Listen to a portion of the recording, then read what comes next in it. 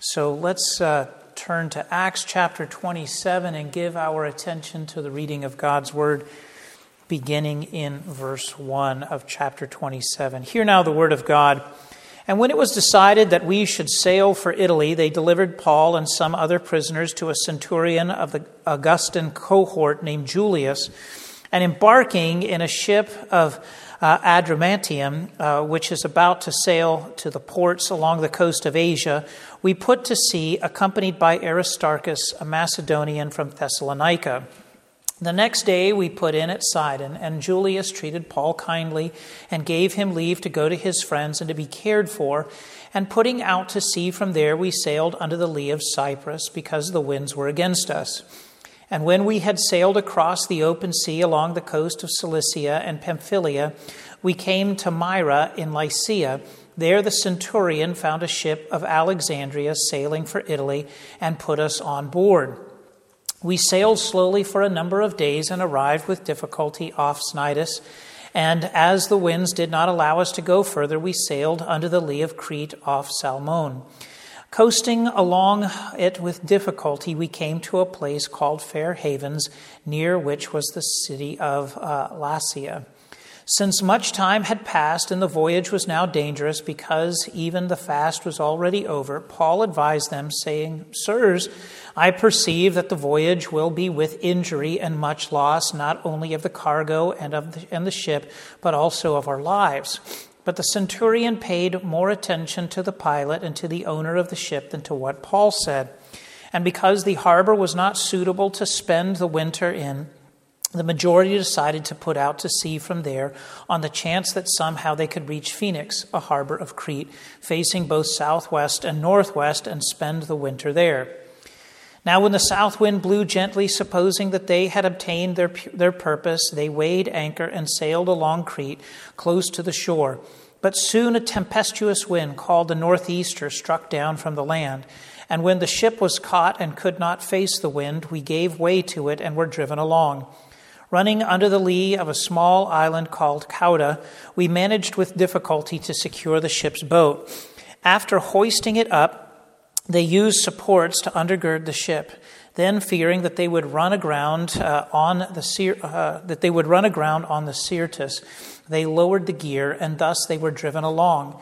Since we were violently storm-tossed, they began the next day to jettison the cargo. And on the third day, they threw the ship's tackle overboard with their own hands.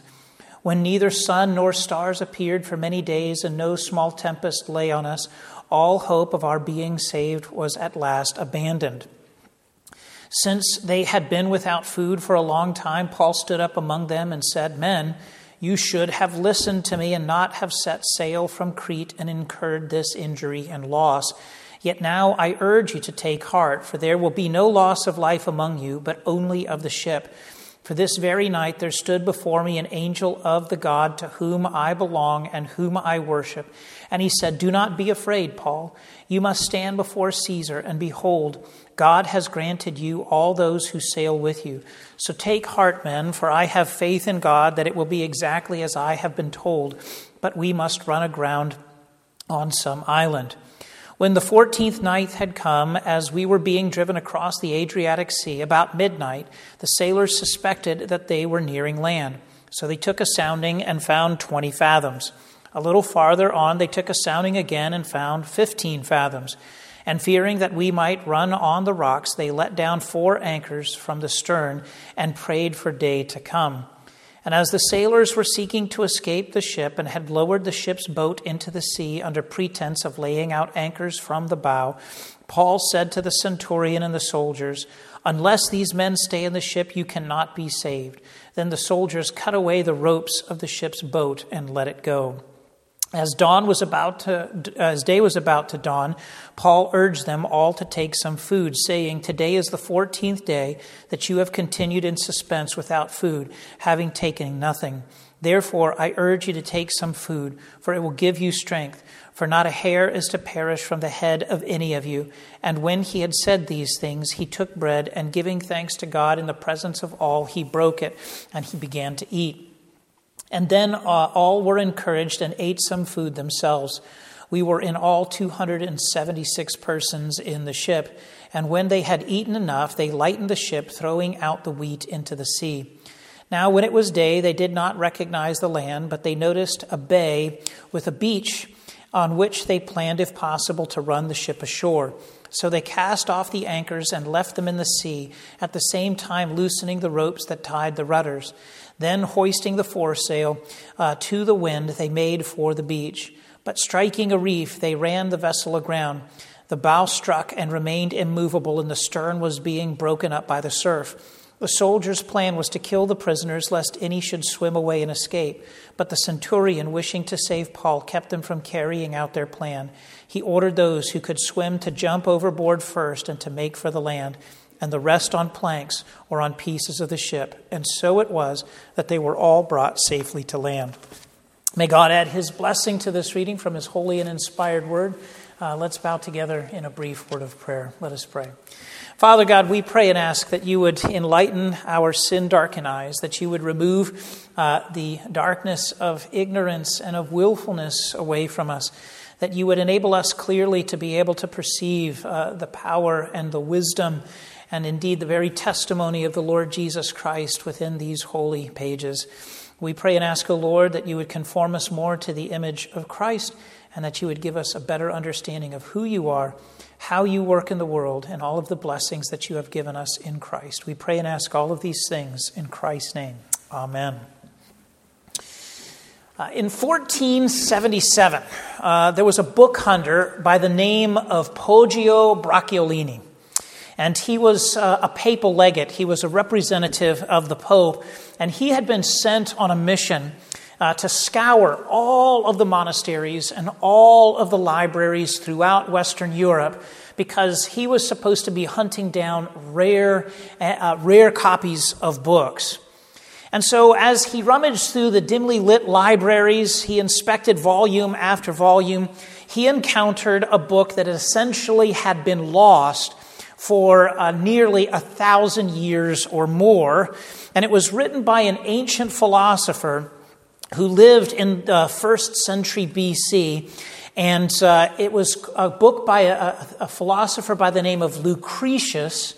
And he wrote the title of this book, which was called On the Nature of Things.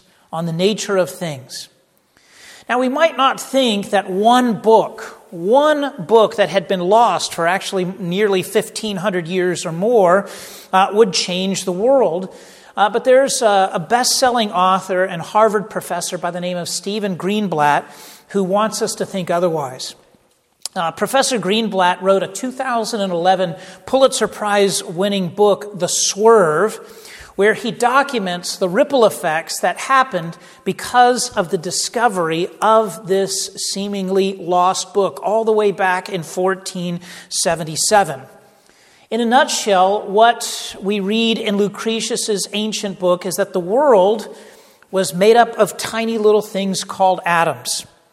And that these atoms essentially chaotically and unpredictably swirled all about. And that sometimes what would happen is one of these atoms would swerve inexplicably, chaotically, unpredictably, and it would collide into other atoms, thereby creating chaotic events in the world.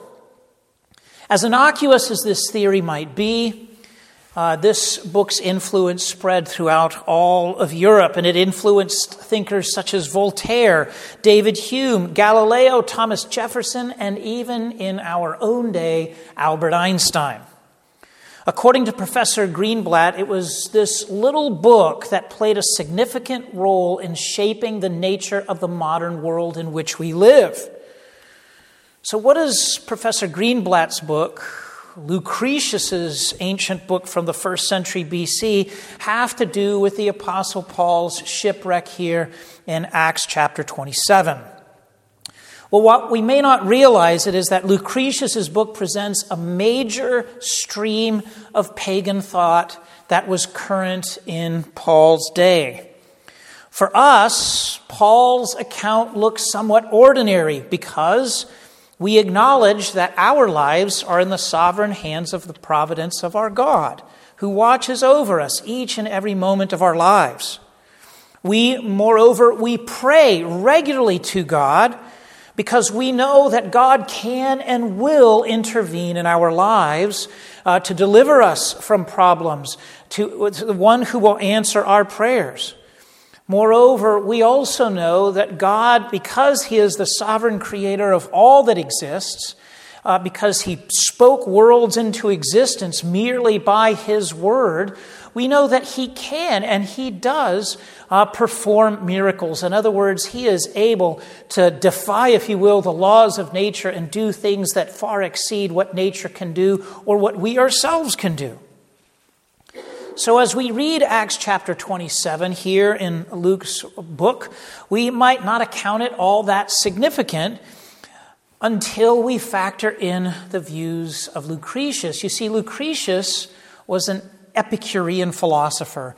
And these are some of the very philosophers that the Apostle Paul, remember, engaged in Acts chapter 17 when he was at Mars Hill.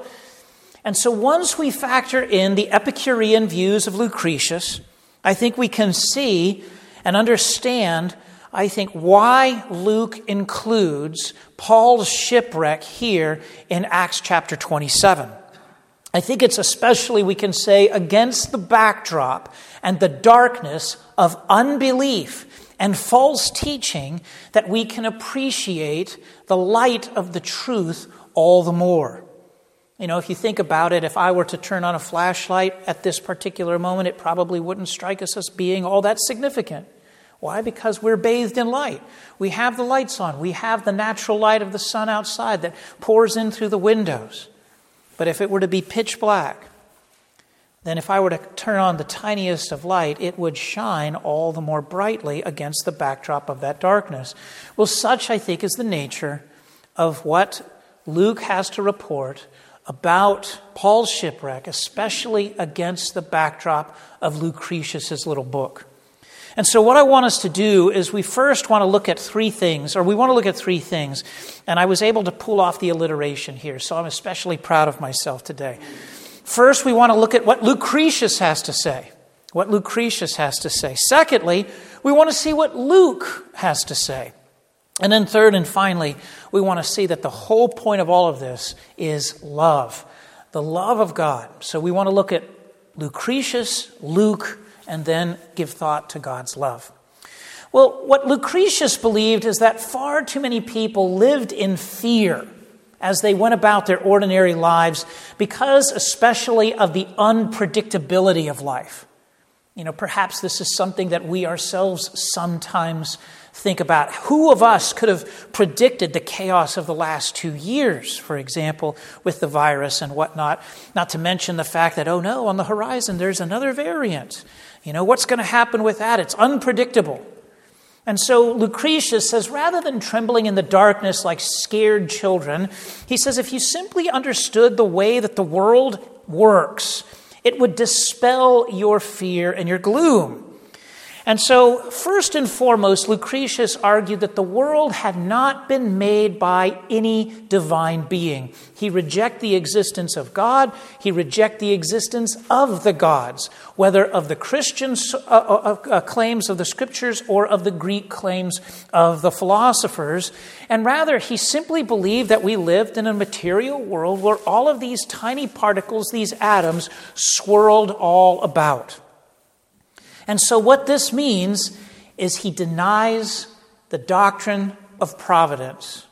There is no divine control of any of the events that we see in the world around us.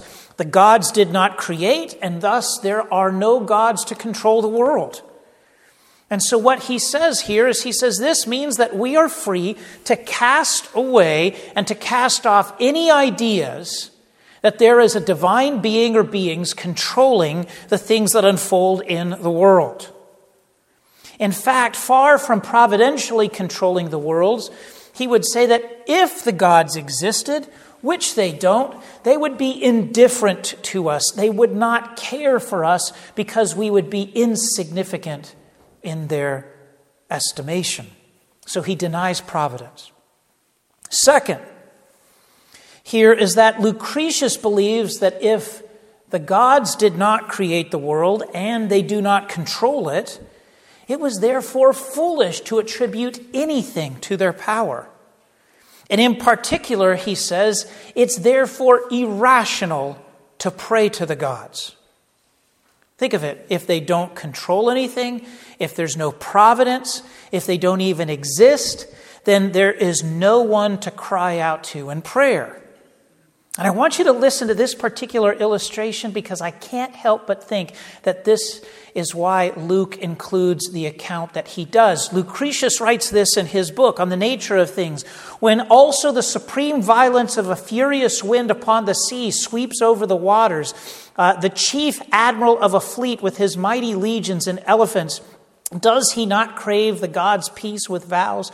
Does he not in his panic seek with prayers the peace of the winds and favoring breezes? But all in vain, since nonetheless he is often caught up in the furious hurricane and driven upon the shoals of death. He says, imagine the admiral of a navy. He is there with his soldiers and his elephants, essentially tanks loaded onto the boats. And as the storm is tossing his fleet to and fro, he says he cries out to the gods, hoping that they will somehow deliver him. But what he does not realize is that there are no gods that will deliver him, and instead his vessels will be dashed upon the rocks. So he denies providence. He denies prayer. But then third, he also denies miracles. If the gods did not create, if they do not control the events that unfold in the world, and prayer to them is a vain thing, then of course the gods don't intervene and they don't produce miraculous answers to prayer. Lucretius believed that if the gods exist, they wouldn't dare disturb the tranquility of their rest. Moreover, what Lucretius wanted people to understand is that what we might perceive and think was a miraculous event was simply our own ignorance as to how the world works. And what we wouldn't recognize is that that event that we thought was the answer to our prayer was simply the random collision of atoms that happened to bring about events that were to our benefit rather than to our detriment. And so he says, the things that unfold in this world are not miraculous. They do not belong to the actions of the gods. So the gods are not in control. There is no providence. They do not exist. It is senseless and it is pointless, therefore, to pray to them. And they do not give us any type of miraculous answers to our prayers. There are no such things as miracles. It's simply the random collision of the atomic world around us. All right, so this brings us to Luke, secondly. And that Luke's account of Paul's journey across the sea, in one sense, if we're considering the literature of the ancient world, is not necessarily all that uncommon. You know, if you've read Homer's Odyssey, there's a dramatic sea voyage there where Odysseus suffers shipwreck and he's befriended by the Phaeacians who help him along the way. But unlike Odysseus, who was at the whim of the gods on Mount Olympus, Paul is in the hands of the one true living God. Paul leaves on his journey, but the ship's owner ignored Paul's warnings about the dangers that they faced there, and he says that in verse 10. He says, don't go. Now, this isn't just simply Paul looking out upon a tumultuous sea, being fearful. Paul was an experienced traveler upon the sea. He knew when were the right times to travel, when it was inadvisable, when it was advisable, what the seasons were. And so he was saying, this isn't a good idea. This isn't a good idea. And so naturally, they soon encountered unfriendly seas. The rough seas were upon them, and so they took significant efforts to try to ride out the storm. They secured the ship's boat in verse 16. They jettisoned the cargo in verse 18. They threw the tackle overboard in verse 19. And by the third day, Luke reports in verse 20, all hope of our being saved was at last abandoned. You know, it's sometimes I think it's difficult for us to envision some of these things. I've told this account before, but my father once told me that when he was a young teenager, that he and his friend took their outboard boat on a trip from Fort Lauderdale, right around Boca Raton, out to one of the closest islands in the Bahamas, which was Bimini. And it took them a number of hours to get there, and they didn't check the weather report to come back. And when they got out onto the open seas to get back, he says it was absolutely terrifying. He says you would chug up one side of the swell and go down into the other side of the swell, and you would look all around you. And he says it was just a wall of water all around you, 10 to 15 feet high, as they would chug up and down the swells in order to get back to home. Those are the kinds of the waters in which Paul and his seafaring companions encountered, but it wasn't the type that was kind of maybe easy sailing. The sea was taking them for a crazy ride. And so it's in the face of these terribly storm-tossed oceans that Luke tells us of the speech that Paul makes. And we see this in verses 21 and following. Men, you should have listened to me. Now, he's not saying, I told you so. I told you so. He's saying, don't ignore me a second time. Men, you should have listened to me and not have set sail from Crete and incurred this loss and injury and loss. Yet I now urge you to take heart, for there will be no loss of life among you, but only of the ship. For this very night there stood before me an angel of God to whom I belong and whom I worship. And he said, do not be afraid, Paul. You must stand before Caesar, and behold, God has granted you all those who sail with you. So take heart, men, for I have faith in God that it will be exactly as I have been told. Now, speeches like this, again, were common in ancient literature. They're common in the works of Homer in his Odyssey, in Virgil's Aeneid. But the speech givers are usually announcing impending doom. All is lost. However, Paul here gives a speech of hope. But do you see another contrast here? In that Luke's account runs completely against the claims of Lucretius, who believed that the gods were indifferent to the world's events and sufferings. There are no gods, says Paul, says Luke. There's only one God. There's only one God. And this one God has sent a messenger to tell Paul that all would be well. In other words, he's saying there is a God who exists, and this God is in providential control over everything that happens in the creation. Unlike Lucretius' gods, who were not in control of the world's event because of the random swerving of the atoms that ruled over people's lives, the one true God providentially was caring for Paul and all who were aboard the stricken vessel. In God's providence, Paul would eventually stand before Caesar, and so God promised to save him and to see him through this storm, to get him to his final destination. And if you think about it, this is a staggering claim for Paul to make, were it not for the fact that it came from an angel of God. You know, I've told you this before and over the years, is that my daughter will pray at night when she goes to bed, "Oh Lord, please don't let any ants crawl in my ears, no spiders to crawl in my bed." She has this great fear of bugs. I have no idea why. And we have an exterminator, so we're killing those bugs all the time, and they don't get in the house that I know of. And I'll say, it's going to be fine. You've slept in your bed for over 1,000 days now.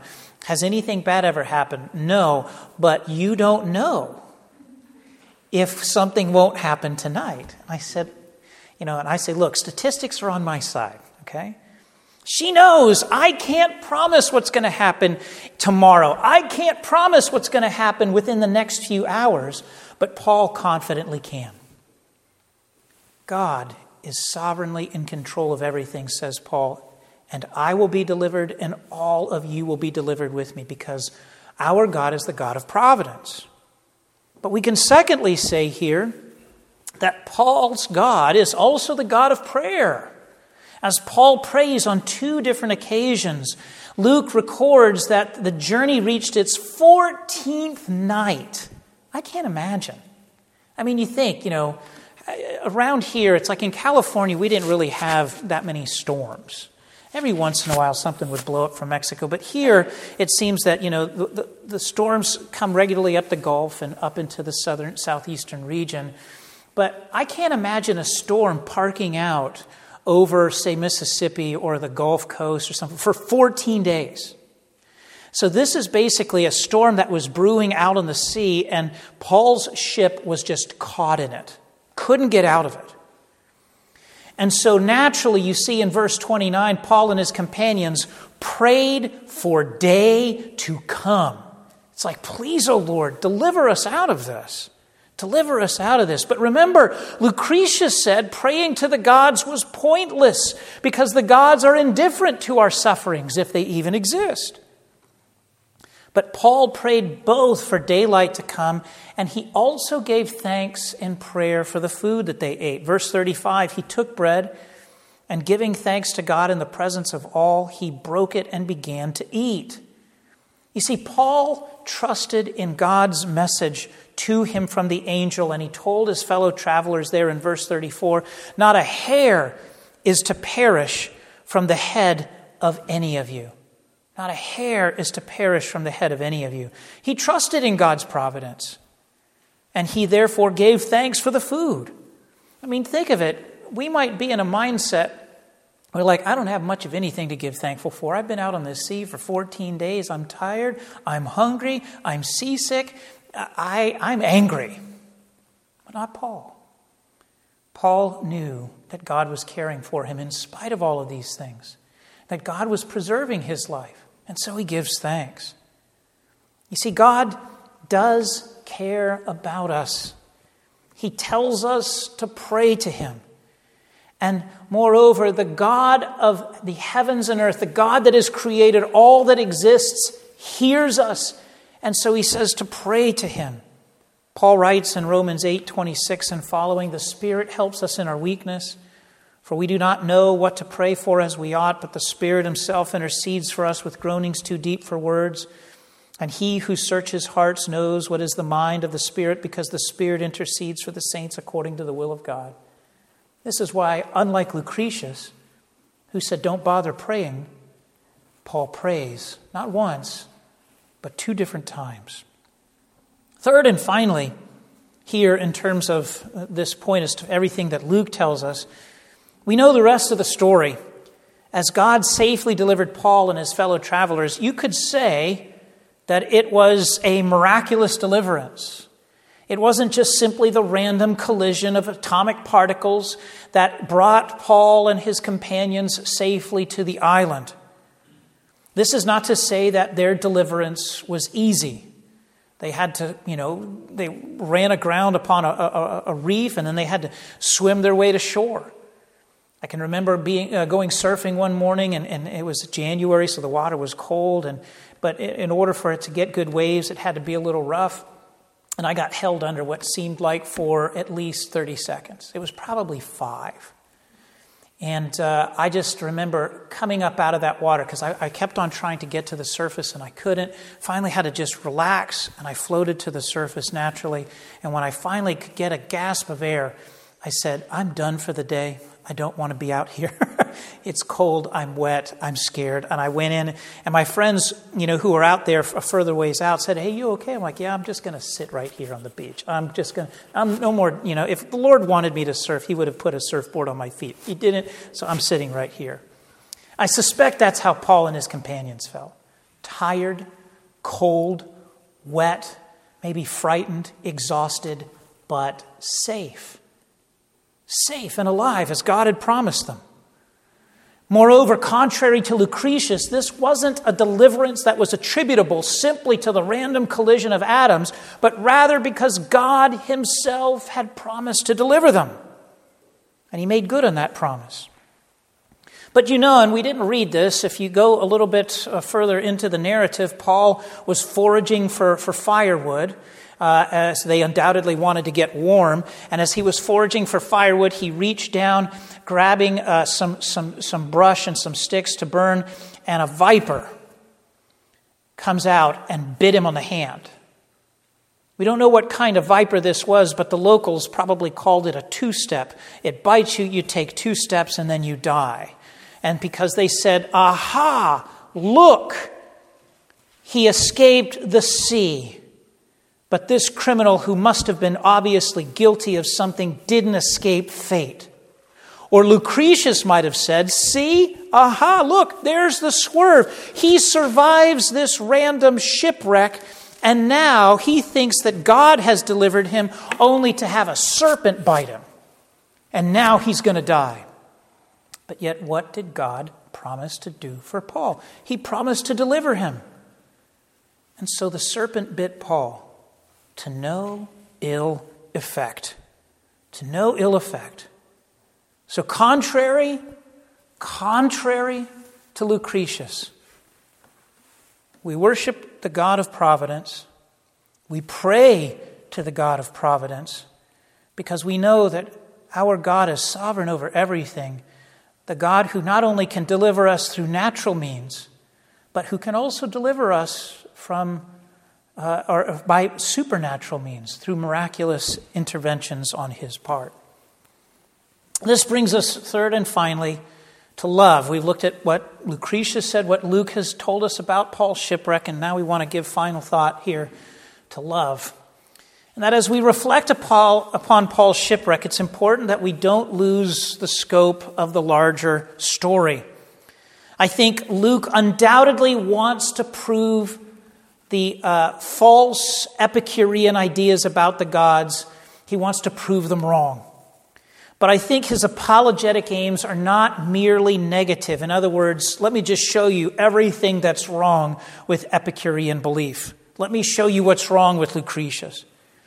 Rather, I think Luke's goals are ultimately positive, and they draw our gaze upon Christ.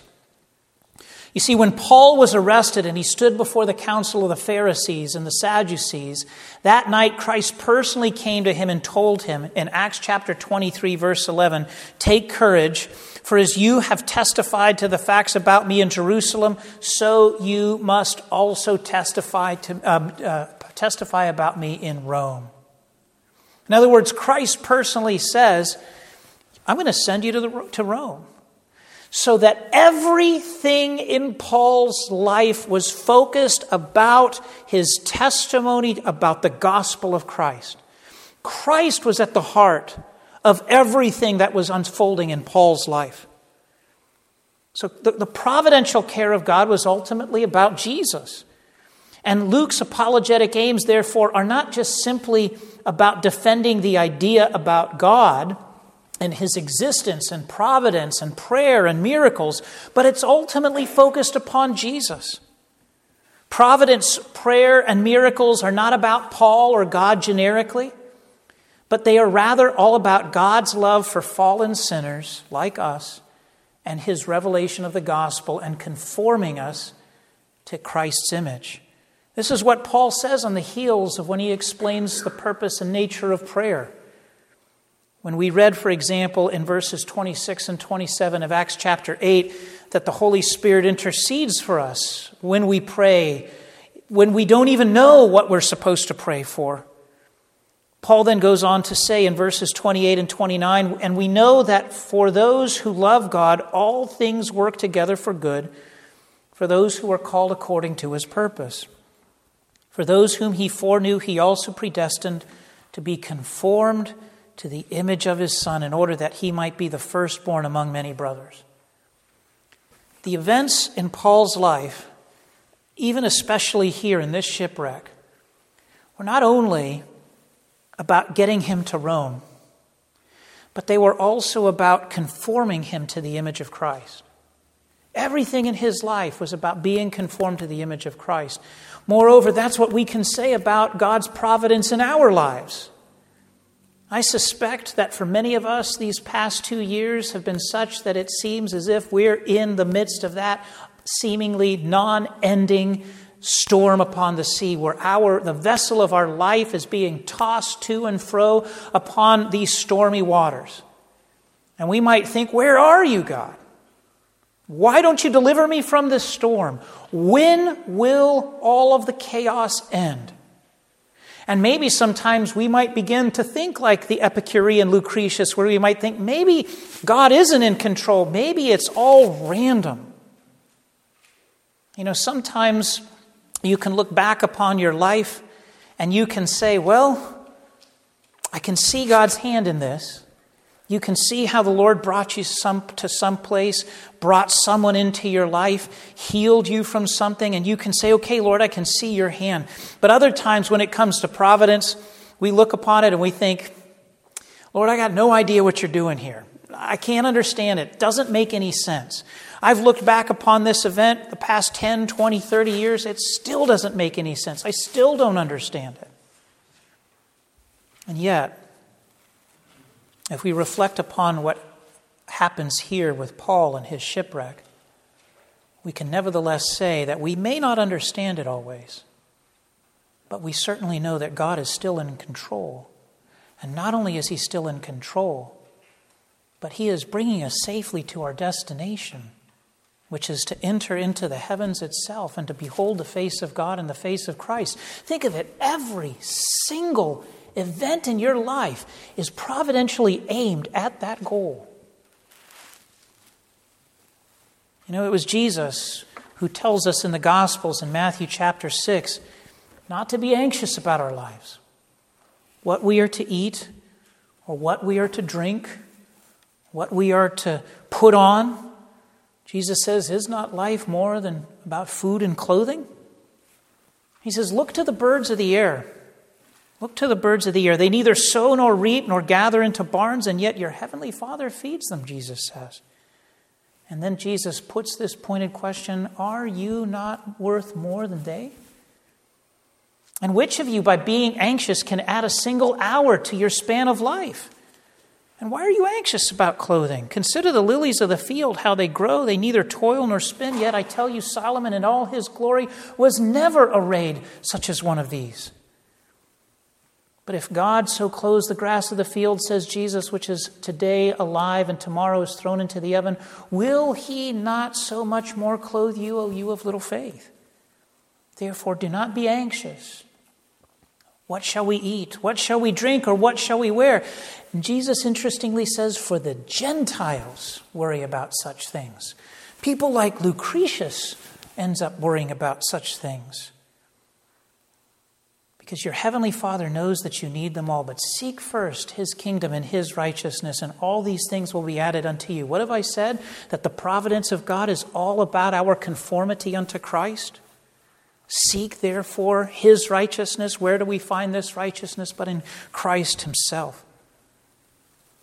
In the midst of our trials, because we know that our God is a God of providence, it means that we can cry out to him in prayer.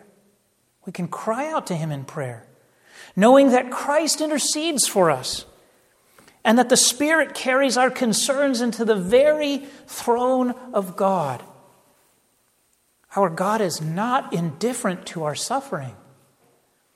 There are three answers to the prayers. Sometimes he says yes. Sometimes he says no. And the one that I find the most difficult, which is sometimes he says, wait, not yet. Oh, why? Why do we have to wait? Why do we have to wait? Because it's in the waiting where he is conforming us to the image of Christ. Moreover, not only do we know that God is the God of providence, he is the God of prayer, but he is also the God of miracles. In our own Westminster Confession of the Faith, it says in chapter 5, paragraph 3, God in his ordinary providence makes use of means, yet is free to work without, above, and against them at his pleasure. So we pray to the God of creation and providence and the God of miracles to intervene on our behalf. And we can say, Lord, whether you choose to intervene by natural or supernatural and miraculous means, it's up to you, but please, O Lord, intervene. And we can know that he can and will.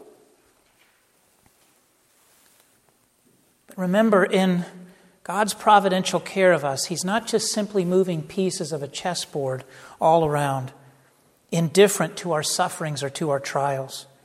Rather, remember what Paul says, in love, He predestined us in Christ, and in love, He is bringing us to the shores of the new heavens and the new earth, and as He delivered Paul, He will deliver us too. Never forget, in all of this, that all of God's sovereign plan has passed through the nail-scarred hands of Christ, who has loved us, who loves us now, and will love us still yet. And so that in the midst of all of the challenges that we face, forget not the providential love of God in Christ.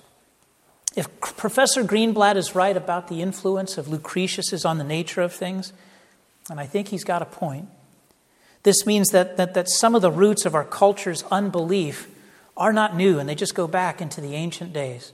There is nothing new under the sun. Nothing new under the sun. And if Lucretius is still relevant, then it means that Luke's account here in the book of Acts is still relevant. And in the end, it means that the gospel of Christ was, is, and forever will be relevant as long as there are sinners needing salvation. God is not indifferent towards us, but sovereignly ordains whatsoever comes to pass. And yet we can and must pray to God in Christ through the Spirit to both save us and to see us safely to our heavenly home. Let's bow together in a word of prayer. Oh, Father God, so often it is difficult for us to understand why and how you do things. We want answers and we don't get them. We want different outcomes and because we think we know better. Father, forgive us for our lack of faith. Forgive us, Lord, for our short-sightedness. Forgive us for our impatience. Lord, we pray that you would help us to remember that you are the God of miracles, that you are God of our providential care, that every single waking moment and sleeping moment of our lives, you watch over us, and that if the lilies of the fields are so splendorously clothed, not even Solomon's glory can match it. Help us to remember that you care for us thusly. We pray, O Lord, that you would help us as we pray and cry out to you in prayer, that you would give unto us the Spirit of Christ, that you would make us more like Christ, that you would see us safely through to our journey's end, but as you do so, that you would make us patient, that you would give us greater eyes of faith, that you would give us peace in the midst of the storms of life, that therefore we would not fear, but rather we would trust in your fatherly care and remember that you have loved us with an incomparable love that you have given us in Christ Jesus our Lord. We pray and ask all of these things in Christ's name. Amen.